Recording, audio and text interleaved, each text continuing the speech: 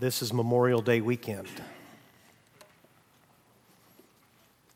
And God, in His mercy, has not given me an appreciation as full and complete as many American families have had of the meaning and the difficulty of Memorial Day. And in their honor and in the remembrance of those who died, I'd like to read to you, with His permission, a testimonial first written 2 years ago by a veteran I know and love, respect deeply. Ross Pate enlisted in the United States Army. Just a few months ago, retired after 20 years of service as a chief warrant officer. He served in the 75th Ranger Regiment, the 160th Special Operations Aviation Regiment, as well as the 82nd and 101st Airborne. That's why 2 years ago, on a rainy Memorial Day in the Southeast, he wrote this. Seems like barbecues and Memorial Day simply go hand in hand. It's that magical time of year where the weather is ideal. It's just warm enough to wear a t-shirt and shorts, but not quite hot enough to really break a sweat. Perfect barbecue weather. Maybe it's petty, but as I sit here writing this post, I'm enjoying the rain. It's not that I don't want people to enjoy the long weekend, I do. It's not that I feel like shaming people who forget what the holiday's about. I don't care for those types of people's opinion anyway. I'm simply being selfish. Outside, the clouds are gloomy with a petulant, half-hearted rain, and it just feels right. During Memorial Day, when some people think about arbitrary sacrifices that were made, I think of Jose, Talia, Jason, Rob, Kevin, Jonathan, Martin, Anthony, Kenneth, Aaron, and others. They aren't concepts. They are people. Friends, sons, brothers, and fathers. Some of them have kids growing up that barely remember them as more than a picture. And I miss all of them. Sometimes rain just feels right. Will you join me in prayer, please? Lord, many, many families across this great country that you've blessed in so many ways understand those sentiments. That some days rain just feels right. I pray that you'd bless them and give them your grace. I pray for the families who will have a fresh experience with grief tomorrow as they remember and look at the empty chair.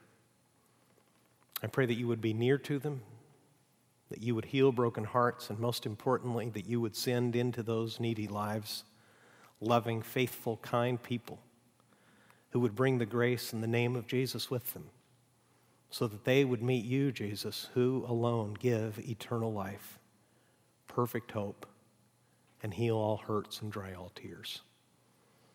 We're told over and over in your word, and we're given examples as well of remembrance. We're told to give honor and respect to whom it is due. So today we thank you for their sacrifice. We ask that you would comfort and love their survivors, and that you would use all of that difficulty and all of that, Lord, for your glory and their good as they encounter the grace of Jesus Christ, our Savior, in whose name I pray. Amen.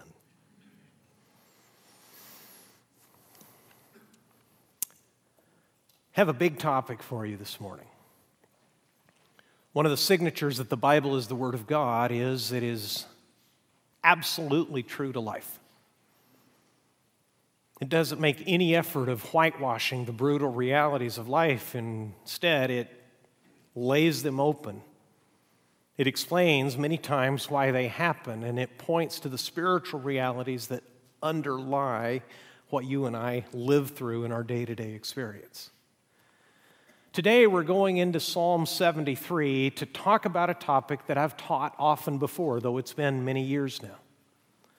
When I first became your pastor about 12 years ago, without apology, I went several years, once a year, to this psalm. If you want to find it in your Bibles, it's Psalm 73. If you don't have a Bible with you, Feel free to help yourself to one in the seats near you. Your neighbors won't mind if you ask, and I promise, unless you're just a super hardwired digital native, it'll be easier on paper than it will be on this tiny screen on your phone, okay? The Psalms are right in the middle of the Bible. They are the songbook of Israel. Today, we hear a confession from a psalmist named Asaph. He was appointed to help lead the people in worship. God used him, and it had used him in the past, to give expression to the truths and the praise of God. The Psalms, perhaps more than any other book, lay open the full variety of human experience. There are psalms of lament where the psalmist cries out to God in genuine heartbreak and wonderment because he doesn't understand why he's suffering, and he's begging God to intervene and help. There are other psalms that are pure joy. Psalm 73, if you run your eye across it, is a long psalm, and one of the reasons for that is it is a wisdom or a teaching psalm. It was intended to do what good hymns do to this day, to teach people truth about God even as they read and praised God through his own word found here in the Psalms. And Asaph would, I think, rather not have written this psalm because it is a personal confession to God. He's going to turn and speak to Israel, but primarily his thoughts and his heartbreak are directed to God himself. He'll tell you from the beginning that he ended up in a very good place, but only through going through very dark times and very dark thoughts. And what made life so difficult for Asaph was he had become a victim of bitterness. I was very intentional in going back to this psalm once a year for several years when I became your pastor. At that time in our church's life, it was my feeling that many people were dealing with resentments, and I'm aware on a week-to-week basis that the reality of life as it is and as mean as other people may be, not you of course, but other people can be terribly mean. We all deal with bitterness and resentment. And I'm telling you about this because in my personal experience, 3 generations in ministry now and over 20 years not only serving but just every day living through the local church, it's my firm belief that unresolved bitterness ruins the joy of more Christians than just about anything. That includes Christian leaders. For every pastor you might meet or read about in the paper who does something shameful like take some of the money and run away with one of the women, who becomes a caricature, an object of mockery, and thereby ruins himself and his family and ministry, there are hundreds more who will never do anything so embarrassing and wrong, but they're bitter. They're quietly disappointed with God. They're quietly resentful of their congregations. There's all kinds of reasons that people have given them to be resentful, tired, weary, cynical, jaded, or as they are more likely to call it, realistic about life. And they carry with them every day a bitterness that slowly chokes their life, and the people who are near them, it poisons them too. That's where Asaph is. Read with me in Psalm 73, verse 1. Asaph says, "Truly God is good to Israel, to those who are pure in heart. But as for me, my feet had almost stumbled. My steps had nearly slipped." What went wrong, Asaph? You're telling us that God is good, that he actually is good to people who are pure in heart toward him, but you almost stumbled. Your steps nearly left the path. What happened? Verse 3, he tells you, "I was envious of the arrogant when I saw the prosperity of the wicked." What Asaph is having a hard time with is this question: why do good things happen to bad people? You ever wondered? There are 2 difficult questions. One is so common that a book was written by that title. Why do bad things happen to good people? The reverse question is just as troublesome. Why do so many good things seem to be happening continually to bad people? He says, I was envious of the arrogant when I saw the prosperity of the wicked. I saw the life and the blessing of people, God, who don't take you into account, who have no use for you, who have no room for you, and their life is good. And as he's going to go on to tell you, my life has been miserable, and I was troubled by it. Read his confession. It's long. It begins in verse 4. Speaking of bad people, Asaph says, they have no pangs until death. Their bodies are fat and sleek. They are not in trouble as others are. They are not stricken like the rest of mankind. Therefore, pride is their necklace. Violence covers them as a garment. Their eyes swell out through fatness. Their hearts overflow with follies. Confident in their success, they mock God. Look at verse 8. They scoff and speak with malice. Loftily they threaten oppression. They set their mouths against heaven. In other words, they blaspheme God. And their tongue struts throughout the earth. Therefore, his people turn back to them and find no fault in them. In other words, good people are watching all this and saying, well, perhaps that is the way to live. Perhaps they really will get away with it. Perhaps in serving God, I've made a wrong choice. And they, the wicked, say, how can God know? Is there knowledge in the Most High? This is the attitude that says, and I've actually heard these literal words, God can stop me anytime he pleases. God doesn't care. He doesn't know. He's not dealing with any of this. Asaph says, behold, these are the wicked, always at ease. They increase in riches. Here's the heart of bitterness. All in vain have I kept my heart clean and washed my hands in innocent, for all day long I have been stricken and rebuked every morning. That's poetry.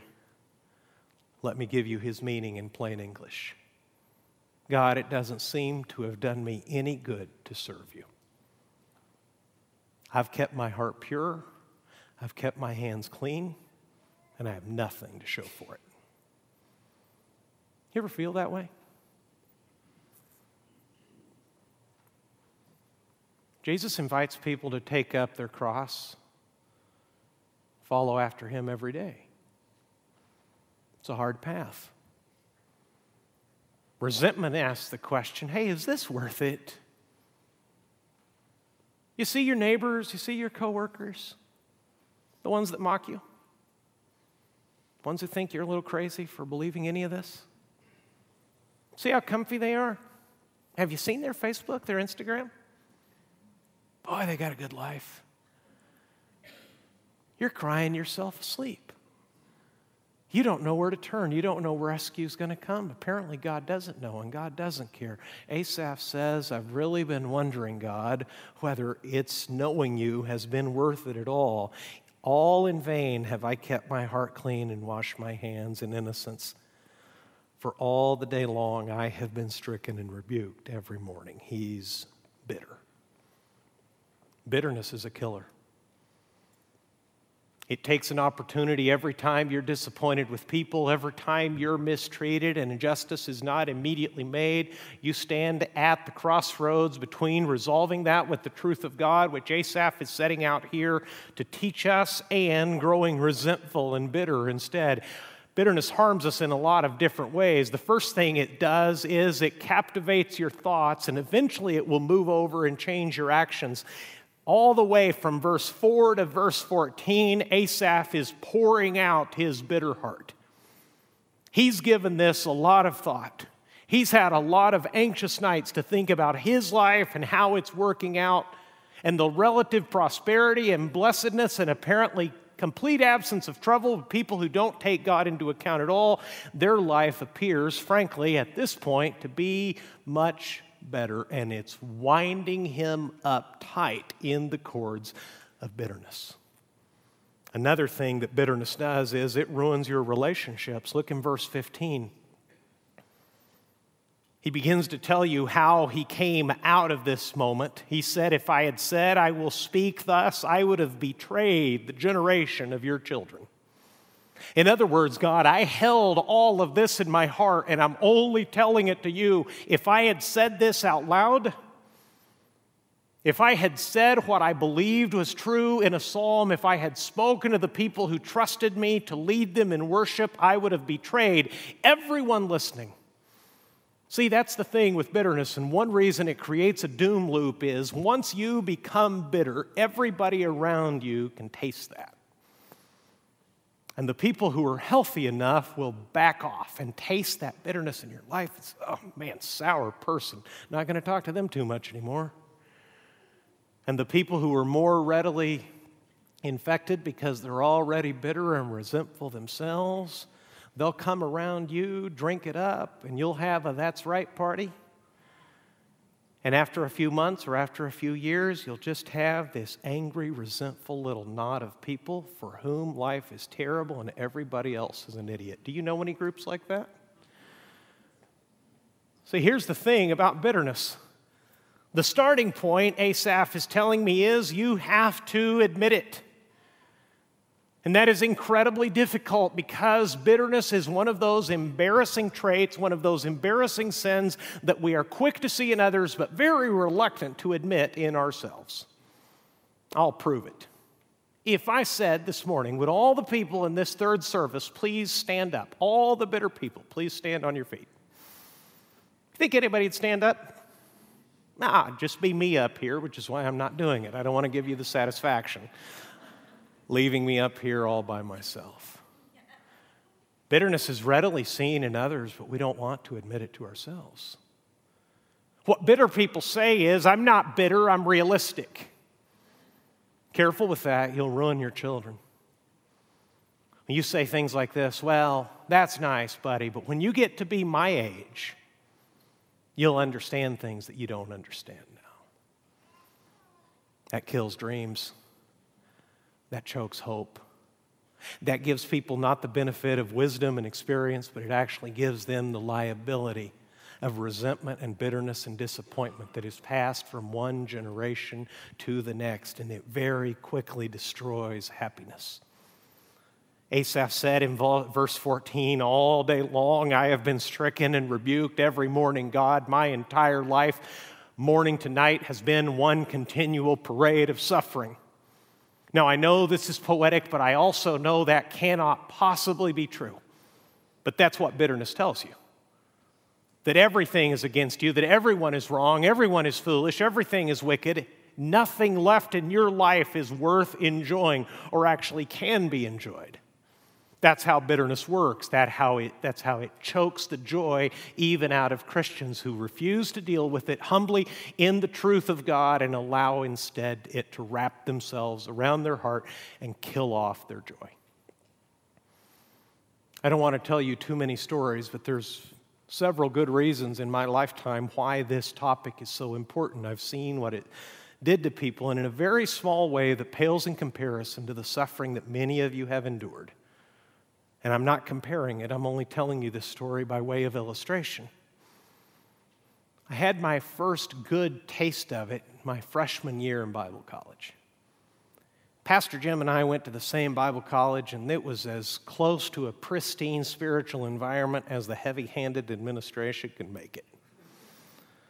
We had to wear ties, we had to carry big Bibles, we had chapel services which required not only a tie but a coat. We were only allowed to sing certain kinds of music. I mean, we were a holy bunch, I am telling you. And you'd think in a place like that you could relax and enjoy because you were among like-minded people, but I discovered that wasn't so. I had come from Mexico with no car to Southern California, which I quickly learned was a liability, and God in His goodness moved on one of the members of this church to loan me a beautifully clean, sweet, reliable old car that I could use for as long as I wanted, and he would bear the cost of the maintenance. I just had to put the gas in it. Then I got myself a really cool job tending the cash register at the Lamps Plus in West Covina, making the head-spinning amount of $5 an hour. In my innocence, not knowing who FICA was, I worked for 2 weeks and multiplied number of hours worked times $5 and thought I'd made the big bucks until the government took its portion, and then that was a whole other story. But my first paycheck, I'll never forget it, netted me $115. That's why when one of my fellow Bible college classmates stole all the money I had a few weeks later, which was the amount of $100, made me hate him. Mike eventually got caught and expelled because he was stealing from a lot of other kids. But resentment against him, the audacity and the stupidity of a theft, even something that small, really started to bother me. Every time I reached into my wallet to pay for something, I would take what money I had and I would think to myself, if it weren't for that idiot, I've had $100 in here. And it wasn't true. That went on for months. I would have spent it a long time ago. But I started to do a slow boil against him and wish things upon him that were way out of proportion of the theft of $100 and getting kicked out of college. That's how resentment works. Resentment allowed to fester in your life won't even allow you to enjoy what you have, and worse, once it's in full bloom and completely, that little root takes over your whole life, it will move between you and God. Look down in verse 21. Asaph says, when my soul was embittered, when I was pricked in heart, I was brutish and ignorant. He says to God, I was like a beast toward you. In other words, God, I was so wound up in resentment, seeing how bad people were doing well, that I didn't even have the spiritual, I was like an animal in your presence. I had no spiritual sensitivity. I had no openness. I could not learn anything from you.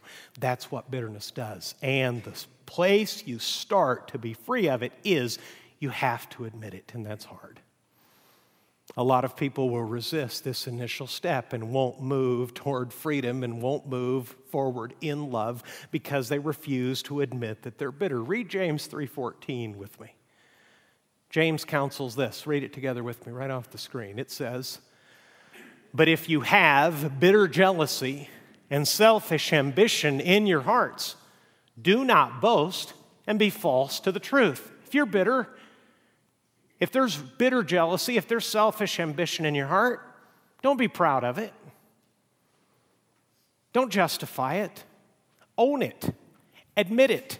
And then you begin to do what Asaph did here in the first half of this psalm. You confess the sins that you committed by harboring bitterness in your life.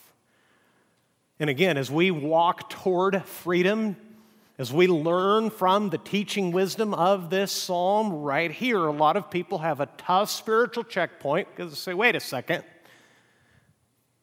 we're talking about sins committed against me. Why am I the one doing the confessing? Because bitterness costs you a great deal.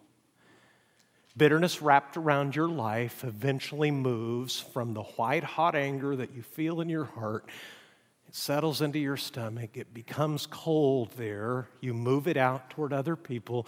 And eventually, if God doesn't do what you believe is right in the time you think is right, you eventually start to resent Him. And that piercing pain in your heart that justice is not done puts you in the presence of your Heavenly Father with the sensitivity, not of His child, but Asaph says, of a beast, of a creature that cannot be reasoned with. This is the end stage of bitterness. This is what bitterness at the end looks like, and I can tell you I've seen it too many times. I've seen it candidly in Christian leaders, some of them publicly admired, and quietly seething with resentment against their families, their spouses, their children, their ministries, their congregation, God who will not make things right in this country as they think He should. You would not believe the laundry list of resentments and disappointments unless they are resolved. Bitterness will take up space in your life, and it'll change you. Secondly, You do what Asaph does next. He's going to tell you how clarity came into this situation, how light finally pierced the darkness of his bitterness. What he did was this, what we should do. You entrust your cause to God, the just judge. Look in verse 16. But when I thought how to understand this, it seemed to me a wearisome task. Yes, it does. You watch the news, you stay up to date on current events, you stay in touch with your entire family, you work closely with people at work, you actually know what's going on in people's lives and how laziness and evil and, frankly, sometimes criminal monstrosity seems to go unnoticed, unchecked, and unpunished. To make sense of that kind of brutality, that kind of mistreatment in the case of some of you who were abused at an early age, that kind of horrible, horrendous sin and injustice, to understand it is tiresome. It wears you out. It leaves you, according to your understanding, with the idea that there are no answers. But Asaph says, when I thought how to understand this, it seemed to me a wearisome task until I went into the sanctuary of God. Then I discerned their end. In other words, Asaph says, I was seething with resentment toward bad people because I was only looking at the present moment. When I went back into the fellowship and the worship of God, God opened my eyes that their life at this moment in their wickedness is not the end of the story. Asaph says, you showed me in your sanctuary their end, their destiny. Here's what happens to the wicked who do not turn away and turn back toward God. Truly, you set them in slippery places. You make them fall to ruin.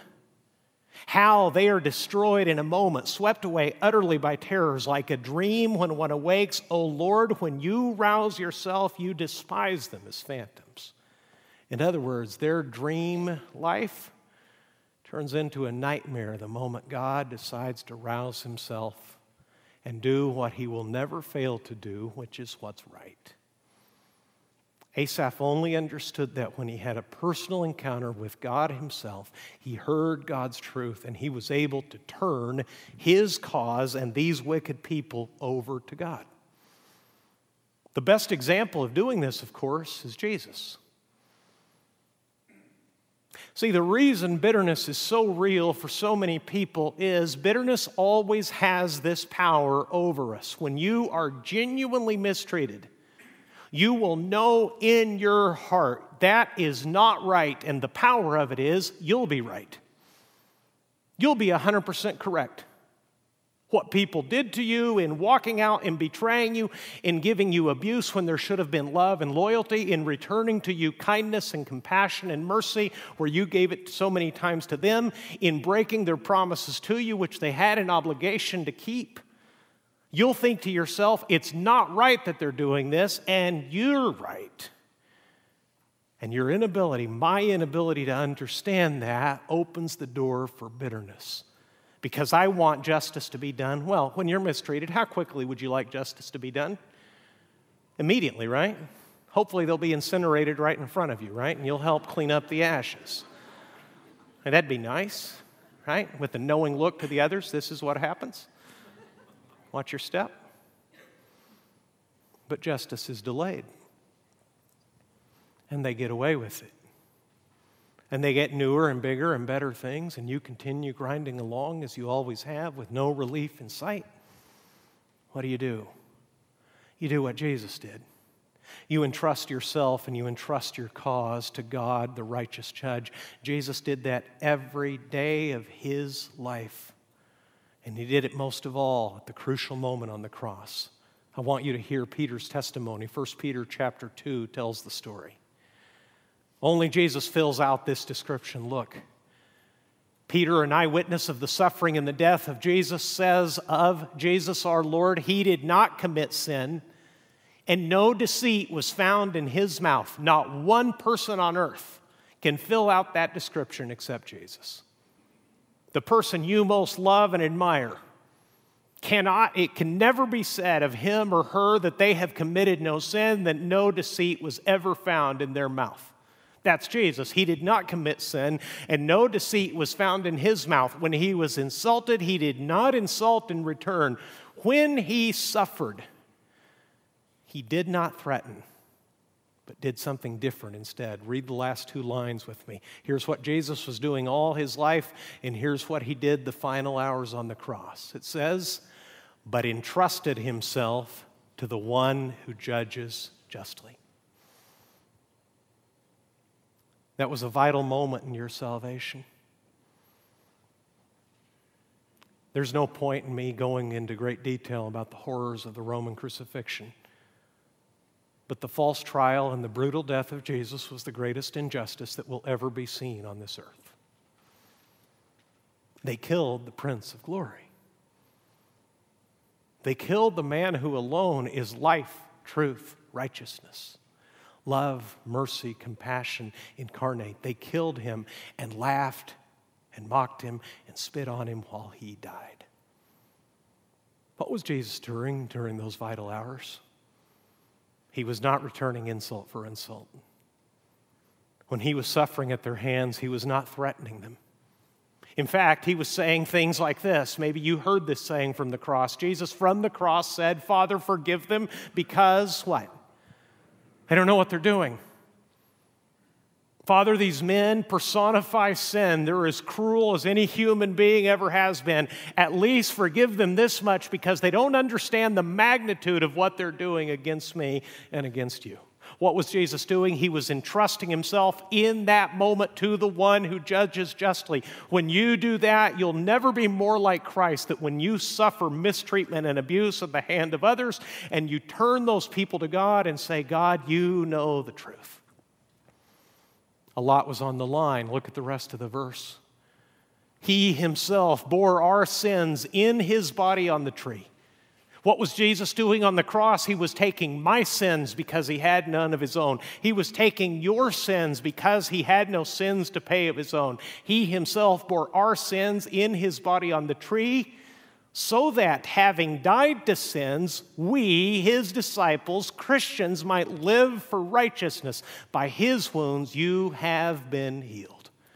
At any moment, if Jesus said to himself in complete truthfulness, this isn't right, Father, stop it now, you and I could not be saved. Peter, the man who gives you this testimony, clumsily tried to defend him and ended up cutting a man's ear off. And Jesus told him, put your sword away. I have thousands upon thousands of angels who will be sent in a moment to defend me. At any moment on the cross, Jesus, the righteous one with no wickedness in his heart and no deceit ever in his mouth, could have said, Father, enough, stop this, send them. And you and I would have no hope on earth and no hope for heaven. But he stayed on the cross for the sake of the people he would save by doing one simple, continuous, sacrificial thing. He continually entrusted himself to the righteous judge. When you do the same, you begin to loosen the bonds of bitterness in your life. The third step out of bitterness is not anything that Asaph can teach you. You actually need the grace of Jesus and the power and the mercy of the New Testament to understand this. Asaph finds relief and peace only knowing that the wicked will not always triumph. That their good life in disregard for God and in cruelty to others is only temporary, and that is enough for him. In the New Testament, in imitation of Jesus, we're told something bigger, more gracious, more liberating. We're told in the name of Jesus to forgive the people who have hurt us. And this is so difficult that I need to tell you honestly, there are even some Bible teachers who don't agree with this.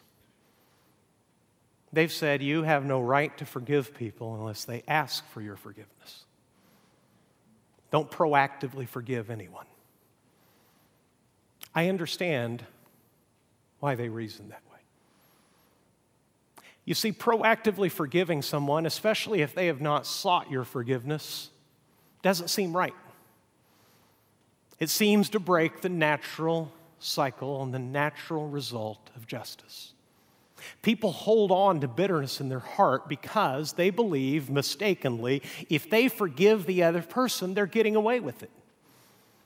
May I suggest to you that they will get away with it only for as long as God wants, regardless of what you do? I have a practical objection to people who would say that this is not biblical or not necessary. A practical and a biblical objection. The practical one is this. What if these people who have really hurt you and wounded you never come back and ask for your forgiveness? Are you really going to hang on to resentment for the rest of your days? Having dealt with a very, thank God, small number of people who could reasonably be called sociopaths, in other words, people who have no natural empathy, who are indifferent to the suffering of others, I can tell you there are some people in the world who will hurt you and never look back nor even remember what they've done. You wait for them to come back to you, you'll wait for the rest of your life. Be even more practical and conclusive than that. What if this person who wounded you so deeply has already died? Will you really wait for an apology from beyond the grave that cannot possibly come? No. You see, forgiveness, letting them off the hook, not with God because you can't do that, but letting them off the hook with you is the only thing that will liberate you from the evil that other people have done to you.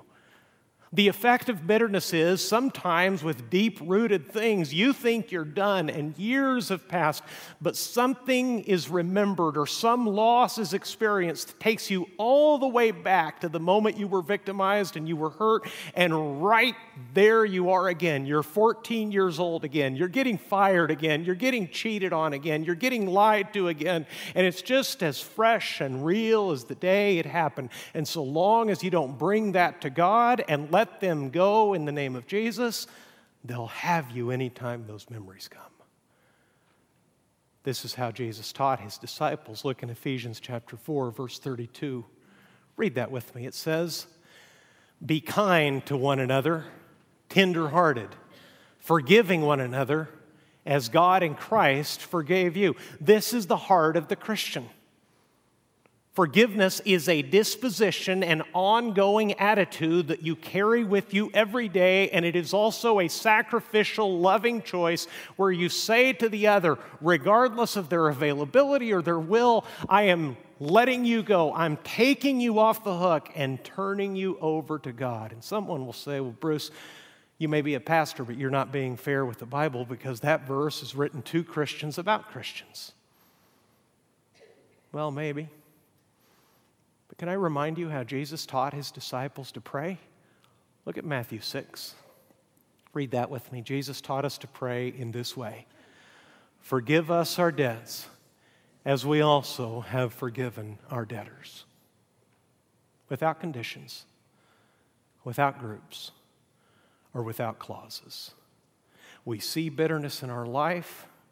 We confess to God first how it has made us distant from Him. We entrust that cause to Him, and in the name of Jesus, we turn those people over to Him.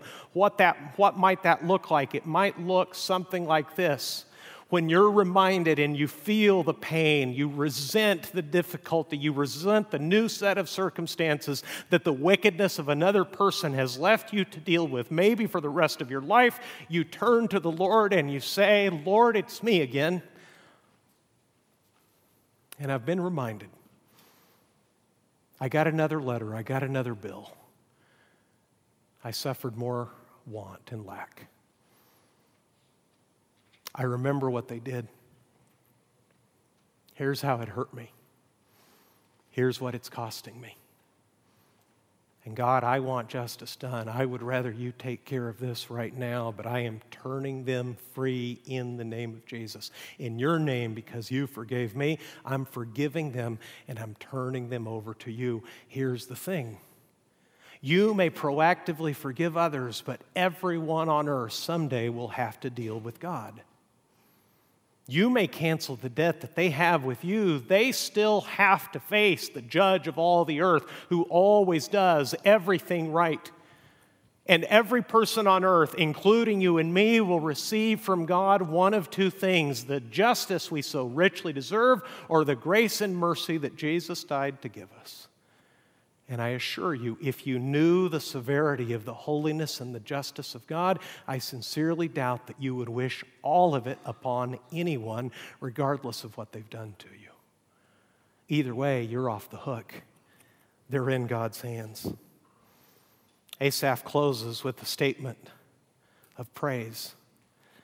Verse 21, when my soul was embittered, when I was pricked in my heart, I was brutish and ignorant, I was like a beast toward you. Nevertheless, I am continually with you. You hold my right hand. In other words, God, I became senseless in your presence. In my bitterness, I didn't have any more spiritual insight than a dog, but I stayed with you because you held on to me. Verse 24, you guide me with your counsel, and after you will receive me to glory. You will give me wisdom through this difficulty on earth, and afterward you'll take me home with you. Whom have I in heaven but you? There is nothing on earth that I desire besides you. My flesh and my heart may fail, but God is the strength of my heart and my portion forever. That last line is poetic in Hebrew. He says, God, you're the rocky summit to which I can flee. I can get away from all this by finding strong refuge in you, and I've been impoverished, and the wicked have cost me many things. They've enriched themselves and used their violence and their arrogance like clothing and jewelry. That's how boastful and proud they are. Their tongue walks through all the earth, asking everybody if there really is a God who can ever stop them. I've seen all this, but here's what I have concluded. I have you as my portion. In other words, you're my land, you're my inheritance, you're my financial security. I can be safe with you because I have you. Asaph escaped bitterness, and I would so dearly hope and pray in the name of Jesus that if it's in your heart that you would escape it too. It binds people up for life. Years ago, there was a brutal murder here in Southern California. 15 years later, the state put a cold-blooded killer who killed a young man to death. I read the testimony of his mother, I believe it was in the LA Times, a long time ago. She exercised her right to watch the execution of her son's killer. She had waited and hoped and apparently hated for a very long time. On the way out, after she watched the man die, someone asked her, "Ma'am, with all respect, after all this time, does this bring you any sense of closure?" She said, "No. I'll hate him every day until the day I die." And I was just a college student, but I remember reading that and being brokenhearted because I thought to myself, that day he didn't kill just her son, he killed her too. How hard is it to turn people over to God? It takes the grace of Jesus to do it. But Asaph says you don't have to muddle your way through life and grit your teeth until relief comes. You have God holding you by the right hand this whole time, giving you counsel while He takes you to glory. In heaven you have Him, and that truly, if you know Him, is all that you actually need. My flesh and my heart may fail, but God, not circumstances, not evil people changing. God is the strength of my heart and my portion forever. For behold, those who are far from you shall perish. You put an end to everyone who is unfaithful to you. But as for me, it is good to be near God. I have made the Lord God my refuge for this reason, that I may tell of all your works. What's Asaph telling you? This: commit yourself to being content. Because if you know Jesus, if you know the Lord, God Himself is yours forever. You may not get justice on this earth. A lot of people don't.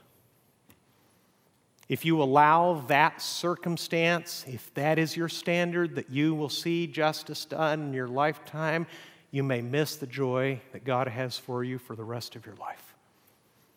By the time Asaph finished this psalm and said at the end, I have made the Lord God my refuge that I may tell of all your works, your goodness, your faithfulness, your mercy, your justice. I'm going to tell everybody about it. I was this close to betraying the next generation by speaking enviously of the wicked and resentfully of God. But you saved me, God. You held on to me. I'm now making myself content because I have you. Because, church, a bitter life can never tell of God's goodness. See, if your testimony is that Jesus saved you, but you've got a long list of grievances, there's no attraction in that.